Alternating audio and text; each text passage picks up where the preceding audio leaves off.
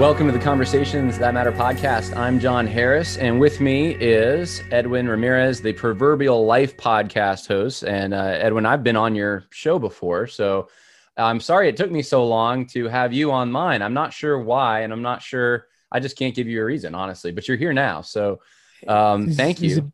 Because I'm a person of color. Oh my goodness. Right into it. You're already accusing me. I wanted to get you on to talk about your testimony, but I don't know what happened. So we're doing it now, which I'm thankful for. And the Lord's timing is the perfect timing. And so, a lot of things have happened. So many things have changed within the last year. So many things have happened.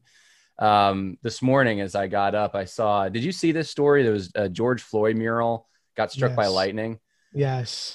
There's people now saying God isn't happy with BLM. And I just thought, man, that's interesting. If more BLM murals get struck by lightning, we will have a whole podcast about it. Probably, like, what's going on? But we don't need the lightning strike to know that God is not happy with BLM. God's not happy with BLM because they are against his law, his gospel. And really those two things are enough, but they're also against objective truth. They are about redefining families and completely just deconstructing the society that we live in, that is not perfect, but does have a lot of Judeo-Christian assumptions kind of behind it. So we're going to talk about that some today. And I'm just going to let you give your testimony, because you came from kind of being, I don't know if this was during BLM, but you were kind of at least social justice influenced. You believed in that stuff, and you did a 180, and you're pastoring now in upstate New York, and you're firmly against the social justice movement. And so I just want to hear how that happened, and maybe give some hope to people who have friends who are caught up in BLM. Don't give up on them. Don't think that they're lost in this. No, Edwin can tell you his story. Everyone comes from a different place. And just like I needed salvation, just like you needed salvation. And even some people who are saved, who are just confused, who are caught up in some of this thinking. The Lord provides resources in the Holy Spirit and the Word of God and godly men and women. And so I want to hear your story, brother. And thank you for being willing to share it. Yeah, man. Thank you for having me on, brother. And I consider you a good friend, man, a friend that I haven't met in person yet. So Lord willing, and his God and his providence, I pray that I do meet you and some other brothers, man, that I am deeply appreciative of your work and just your labor in the Lord. So thank you for what you do, brother. Yeah, my pleasure. My pleasure. Well, likewise. And why don't we start with just kind of tell me where you were at? Like, I don't know if this, so maybe pre-Christian and then Christian kind of social justice influence to today. Like, I don't know where you want to start the story, but let's start kind of where you were at, the farthest away from where you are now. Yeah, that's great, brother. Yep. So I became a Christian about 21 years of age. Wasn't raised in a Christian home. Raised with wrong, right, kind of moral, but again, wasn't a religious home, wasn't a Christian home, at least outright Christian, but they weren't opposed to Christianity. So let me fast forward. So I get saved at 21. I'm a Christian.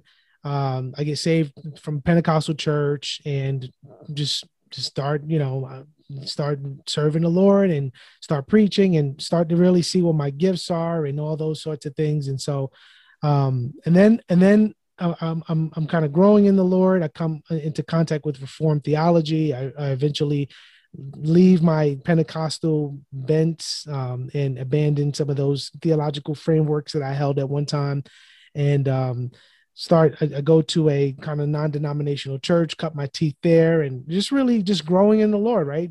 Being sanctified, starting to see fruit in my life.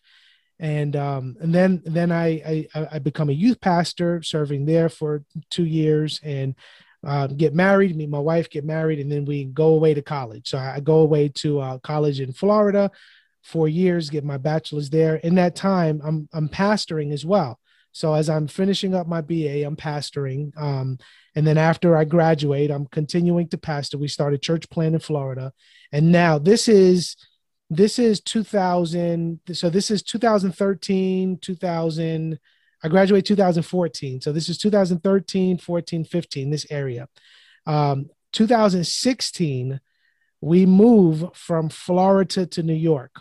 Now, um, this is kind of when BLM came around, 2015, 13, 15, around that area. Seeing police shootings, all this taking place, and I reject it. The narrative. I'm not receiving it because I'm holding on firm to my theology. God is sovereign. Yes, men are wicked and they're doing things that are opposed to God, and this is what. But I'm not buying into the oppressed kind of categories. Then I come across people like Jemar Tisby, Truth Table, and kind of that sphere, that group of individuals. And then 2018, Trump gets elected, I believe. The first election, right? When 16. So yeah. Yeah. Okay. Yep. So 16. I'm for Trump, right? I'm not anti-Trump. I'm for Trump, but not like gonna hold Trump.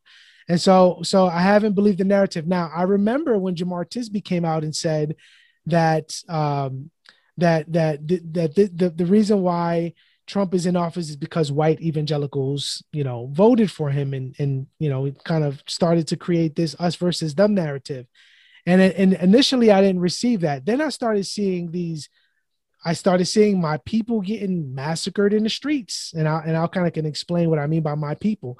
I had these are my people mentality, right? I was raised in an urban context. And so when I see blacks and Hispanics getting beat down in the street, those are my people. And then I saw the shift take place in my mind. It wasn't just those are my people because they're identified in Christ. It was they're my people because of their ethnic identity. And so I was actually reverting back to the mindset I had prior to being a Christian, when I would say I was originally quote unquote woke, right? Because in the urban context that I was living in, everyone was woke.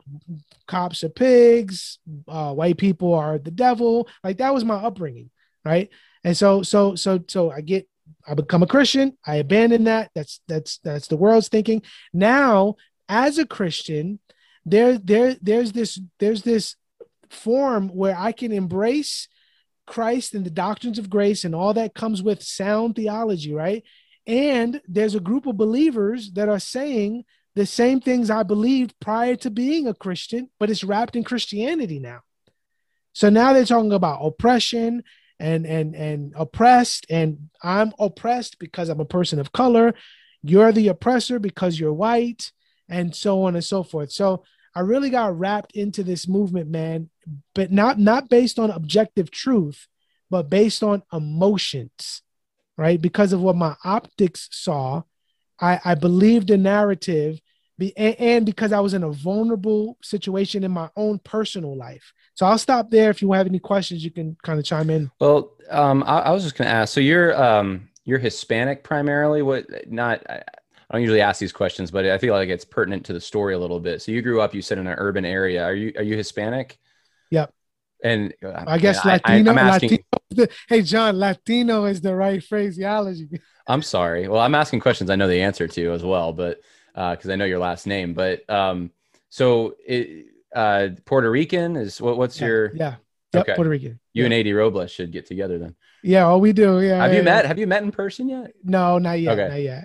So, as someone who is Puerto Rican ethnically, and who came over then from Puerto Rico? Is it your parents, grandparents? My grandparents. Okay, you're proud to be a Puerto Rican, right? Yeah, I'm proud to be a Puerto Rican. But and there's nothing wrong with that. That's a great thing, no, beautiful thing. Yeah, but you know what, John? With that, man, this is just me, man. When I grew up, I didn't identify as a Puerto Rican. Because I grew up in a black context, I considered myself black. Really? Yeah. Oh yeah. So see, interesting. And I grew up, man. I loved African American culture, history, like Black history. I loved it. Yeah. I studied it. I thanked God for it, the good, right? And then there were the evils that had taken place. And so I didn't, obviously I'm Puerto Rican, but I never identified myself with those are my people. It was, these are my people. Okay. So it was a wide net. It was kind It was of a wide net. okay. So so there's beauty because I believe there's beauty in culture. God creates culture. I think if it actually grieves me a little if I see someone who's ashamed, well, and it doesn't really matter what color they are, or and color doesn't always mean culture either. I mean, it's more Sure. complex than that. But someone who's just ashamed of kind of the way that God made them, or who their ancestors were, or what their traditions and habits or cuisine or whatever, like all these things they're what make the world interesting and diverse, the real diversity, where Mm-hmm. people are just different because of traditions that have developed over time. And I don't know, I like learning about those things, and I'm sure you do too. But when you saw these examples, I'm thinking Trayvon Martin probably, and these kinds Mm-hmm. of situations. Um, it wasn't like, so it wasn't just, I love my culture so much, I love my people so much, where I came from, who they are. It was, there was something attached to it, which is also, I hate those people. Oh, Am I reading that right? yeah, for sure. Yeah, and it was more so white. See, in an urban context, and again, I have to speak from my own context where I was at, where I grew up. But this is the consensus of thinking that the white man can't be trusted, right? The white man is the enemy.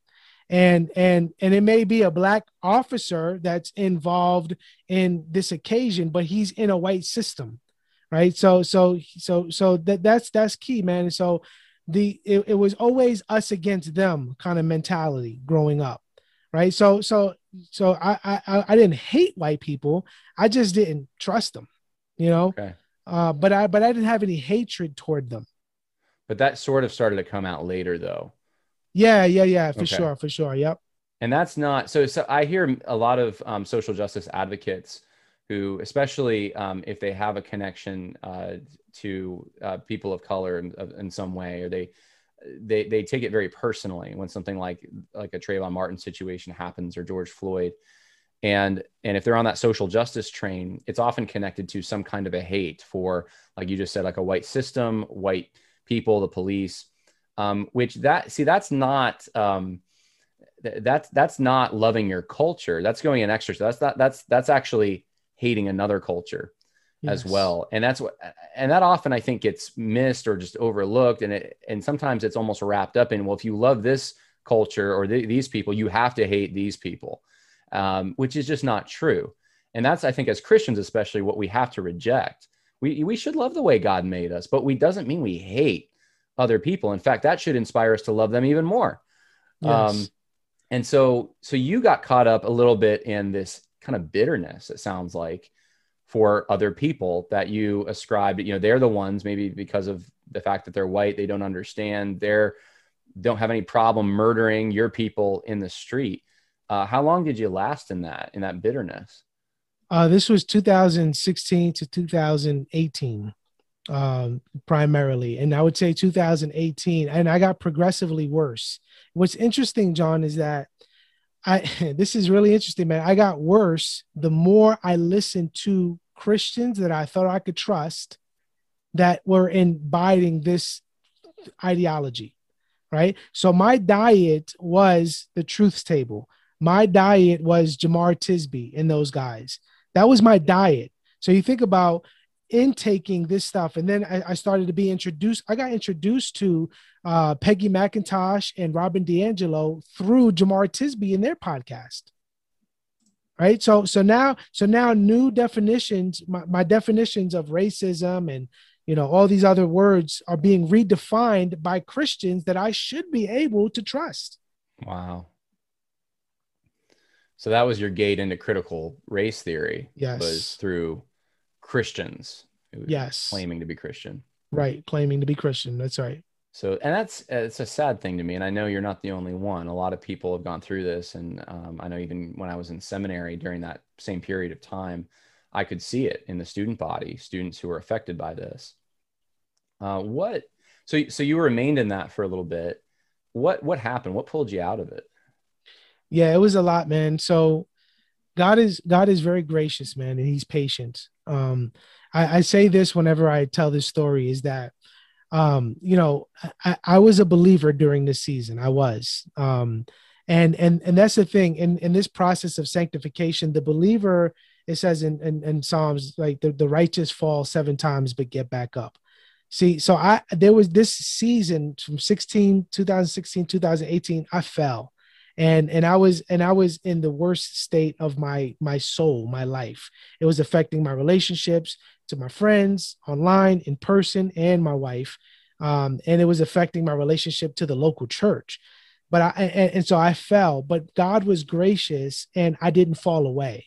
And so I want to say that up front to encourage people who are maybe like yourself, or people who are trying to advocate for or minister to a friend who's wrapped up in this, that the Lord will keep his own, right? And he will bring them out of deception if they listen to the truth, right? And that's what God did. He used people to speak the truth to my soul, to my life. So the very thing that God used to save me was the same thing he used to bring me back to where I was supposed to be. And that's the truth of his word. And he did that through individuals online, like A.D. Robles, for example. He did that to people online who were speaking to me behind the scenes. He used Michael Foster, for example, another brother named Jerry. They were kind of talking to me behind the scenes on Messenger. My wife, he used. My wife was very gracious. She did not outright say, "You're believing lies," but she would ask me questions. And I would think to myself, she doesn't get it because she's white. She just doesn't get it. And so he used a bunch of different people, but ultimately, man, it was the truth of his word that he used to really bring me back into where I was supposed to be. Well, that's an encouraging thing, because as much as I think history is important, studying things, understanding things, ultimately, that's not what brought you out of this kind of funk you were in. It was the power of the Holy Spirit through working through the Word of God and the people of God and bringing that truth to you. These problems are ultimately theological. Would you agree with that? Yes, absolutely, brother. Yep. And when they use and Jemar Tisby, for an example, is a historian, claims to be. He's an activist, but he that's kind of the cover that's used oftentimes with a lot of these social justice advocates. I'm a historian. I'm a sociologist. I don't even know whatever other field. I'm a journalist. And that kind of becomes like, that's my expertise. So, you just don't understand about this field. And that's why, you're ignorant or you don't know.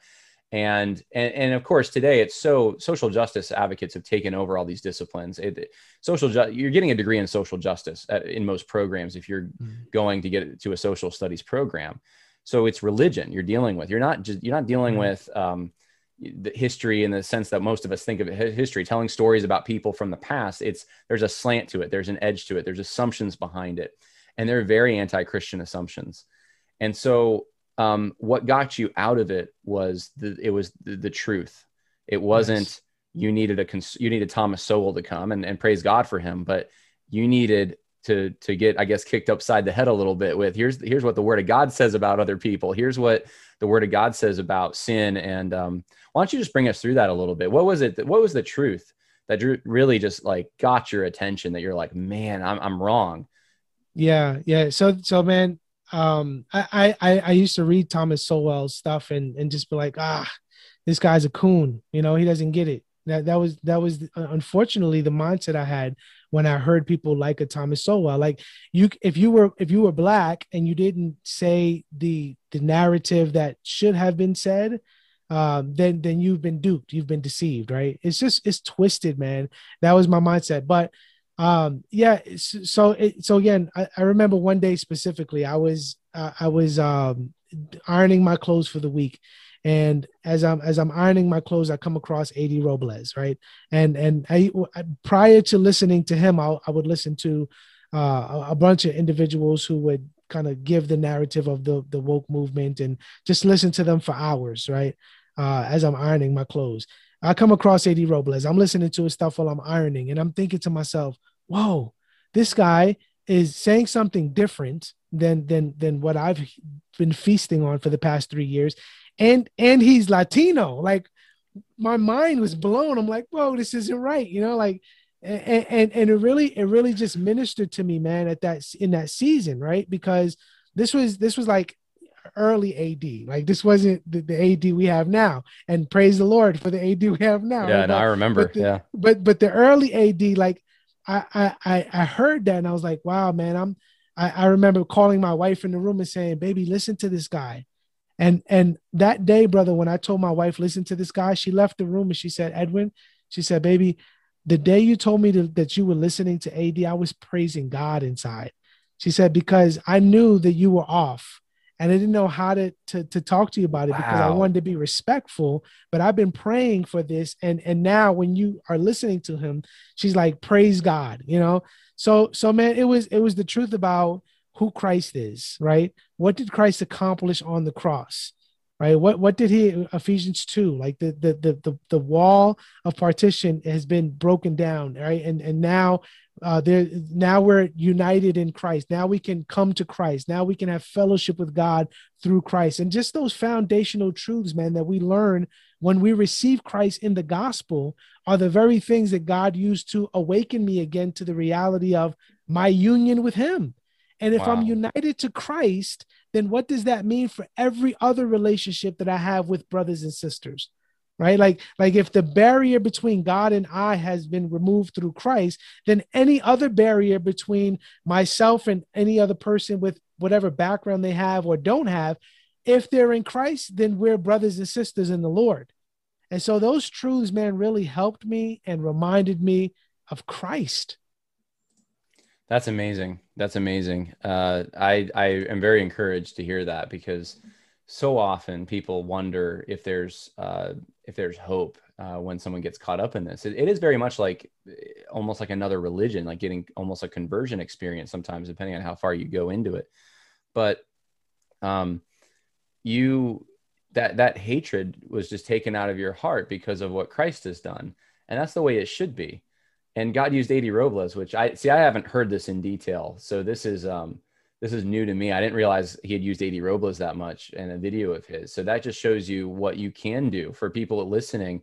You may think that your social media doesn't mean anything. You may think that your voice isn't listened to, and it probably is listened to a lot more than you might think. And so I just want to Yes. encourage people, don't give up. Keep proclaiming the truth, stand by the truth, no matter what names you're called. And that's what you did. So you had that experience. You kept listening to AD. You had these other brothers like Michael Foster reaching out, and you were discovering things. And now you're to the point, though, you have your own podcast, and Mhm. you're kind of you're combating some of the social justice stuff, at least in some of your episodes. So how's that been? Did you have friends before that were kind of woke that now they're like, man, what happened to Edwin? And now you got to kind of like navigate your relationship with them. What's that look like? Yeah, man. Now, man, I just want to communicate the truth, bro. And so my channel isn't completely devoted to the woke stuff, but a good portion is, right? Because I know that there are a lot of people. What I'm finding, man, is there are a lot of people who have family members or friends who are believing this and they don't know how to minister to them. And so what makes my story unique is that I'm someone who came out of the movement and who was really wrapped into it, and I know the language of the movement. And it's crazy, man. Like it isn't just so like you can know it theoretically, and that's good and that's important, and we need to do that so that we can give answers to that. But I knew it emotionally, and a lot of this is tied to the emotion, and that's what's crazy, man. So once my heart was changed by virtue of the truth, my emotions changed, and now my perspective on brothers and sisters in the faith changed, right? And so now, man, with people who there are people who give me pushback all the time, and it means absolutely zero to me, bro, because I know without a shadow of a doubt where I was, and I know without a shadow of a doubt the anger and resentment and the bitterness that I felt in my heart. I know how it affected my marriage. I know how it affected, bro. There was one time, and I'll share this. There was one time I was going to a church. I was asked to lead a Sunday school lesson, right? And we kind of used like a video presentation at this church that we were attending. And the video presentation was on Romans 13. And they were using and looking back, I probably wouldn't have done it anyway, but looking back, it was on they were talking about police officers and how we should, submit to the authorities and all this and that. And I told the pastor, I cannot, it was my week I cannot say anything positive about the police. I will not do this. And this was at the height of like my social justice kind of warrior stance. And I said, I will not do this because I have nothing positive to say about white people and nothing positive to say about law enforcement. So I'm not going to do it. And so I was just so warped, bro, that it affected I was bitter in the church. I was bitter outside the church. I was bitter in the home. It was just bitterness that followed me everywhere. So now, bro, I just want to speak the truth, and whenever I have conversations with people online or in person about these things, you can always qualify something to death, right? And it's like, look, man, this is where I was. This is what the word of God teaches. This is what you're saying that doesn't fall in alignment with it. And so you got to deal with that, man, because you may not be where I was, but if you continue down the path that you're on, this is the end result if you're going to be consistent with what you're believing. Yeah, well, it's no different than the rankest white supremacist that stereotype that of someone who thinks that all minorities or all Black people or all whatever are evil or wicked just because of of that external identification they have. They must be that, and goes around with a chip on their shoulder and thinks that it's just no way to live, and that's not the truth. That's people are people, and there are different qualities that different cultures have. Are there different tendencies, I should say, that different cultures? Sure. Are there evil people in every culture? Absolutely. But every culture and every person has the same problem primarily, and that's sin, and the same remedy, which is Jesus Christ. And I think that once you just realize that, no matter what else you believe about anything, it cuts through that social justice stuff. It has to. Yes. You can't go and worship and stand next to a brother and sing praises to God and pray and take communion together and worship at the same church and have these horrible, hateful feelings and thoughts about them because of who they are. And so, I'm thankful for you, brother. I'm thankful for the fact that God has brought you out of this and you can see it, and for your ministry. And people can go, wait, what's your website, by the way? theproverbiallife.com. .com. Well, that's easy enough. theproverbiallife.com. And you put out a number of episodes. I've watched some of them on YouTube, and people can go check that out. And anything else you want to plug or final thoughts that you have? Yeah, man. I think we got to remember that our sole focus, man, as followers of Christ is the glory of God, right? We want to bring honor to God by the way we live our lives, by the way we think, so that we can honor him and represent him correctly in this world.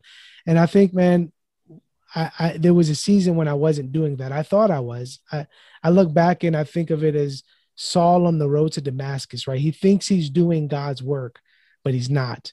And that's where I was. And the Lord in his kindness awakened me. He used brothers. He used means to bring me to repentance. And that's exactly what I did, man. Once I came to the realization that I was wrong in the way I was thinking, I really sought to make it right with everyone that I wronged as best I could. And I lost some friends in that process, unfortunately. But I gained many more. And I was restored with my wife. I mean, we didn't go through a time of separation or anything, but there was restoration there. I repented. There was restoration there.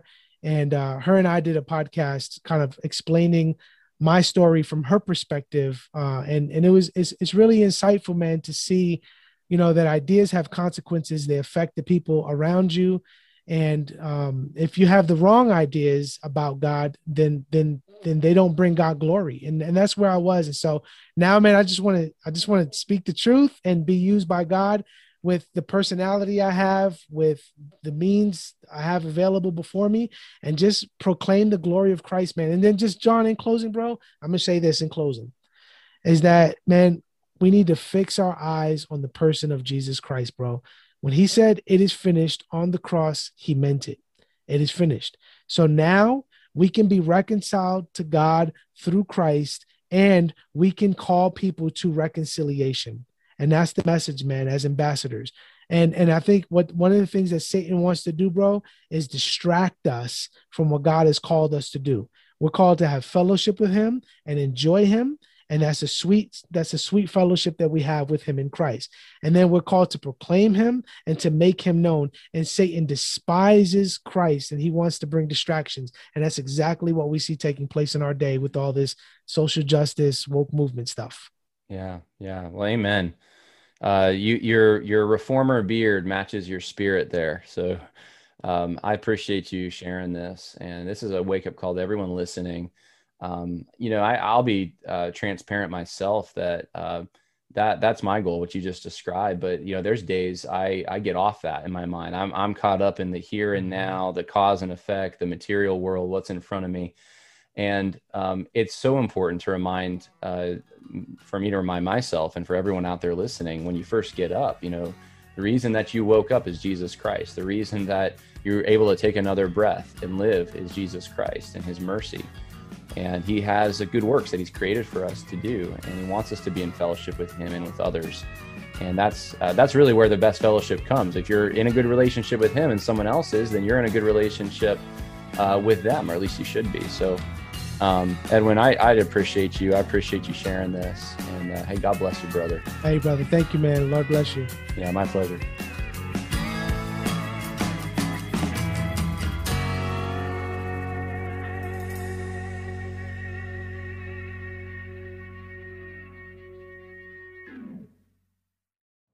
You know how to book flights and hotels. All you're missing is a tool to plan the travel experiences you'll have once you arrive. That's why you need Viator. Book guided tours, activities, excursions, and more in one place to make your trip truly unforgettable. Viator has over 300,000 travel experiences to choose from. Everything from simple tours to extreme adventures and all the niche, interesting stuff in between. So you can plan something that everyone you're traveling with will enjoy. Real traveler reviews give the inside scoop from people who've already been on the experiences you're considering. So you can plan with confidence. Free cancellation helps you plan for the unexpected. And 24/7 customer support means you can travel worry-free. Download the Viator app now and use code Viator10 for 10% off your first booking in the app. Find travel experiences for you. Do more with Viator.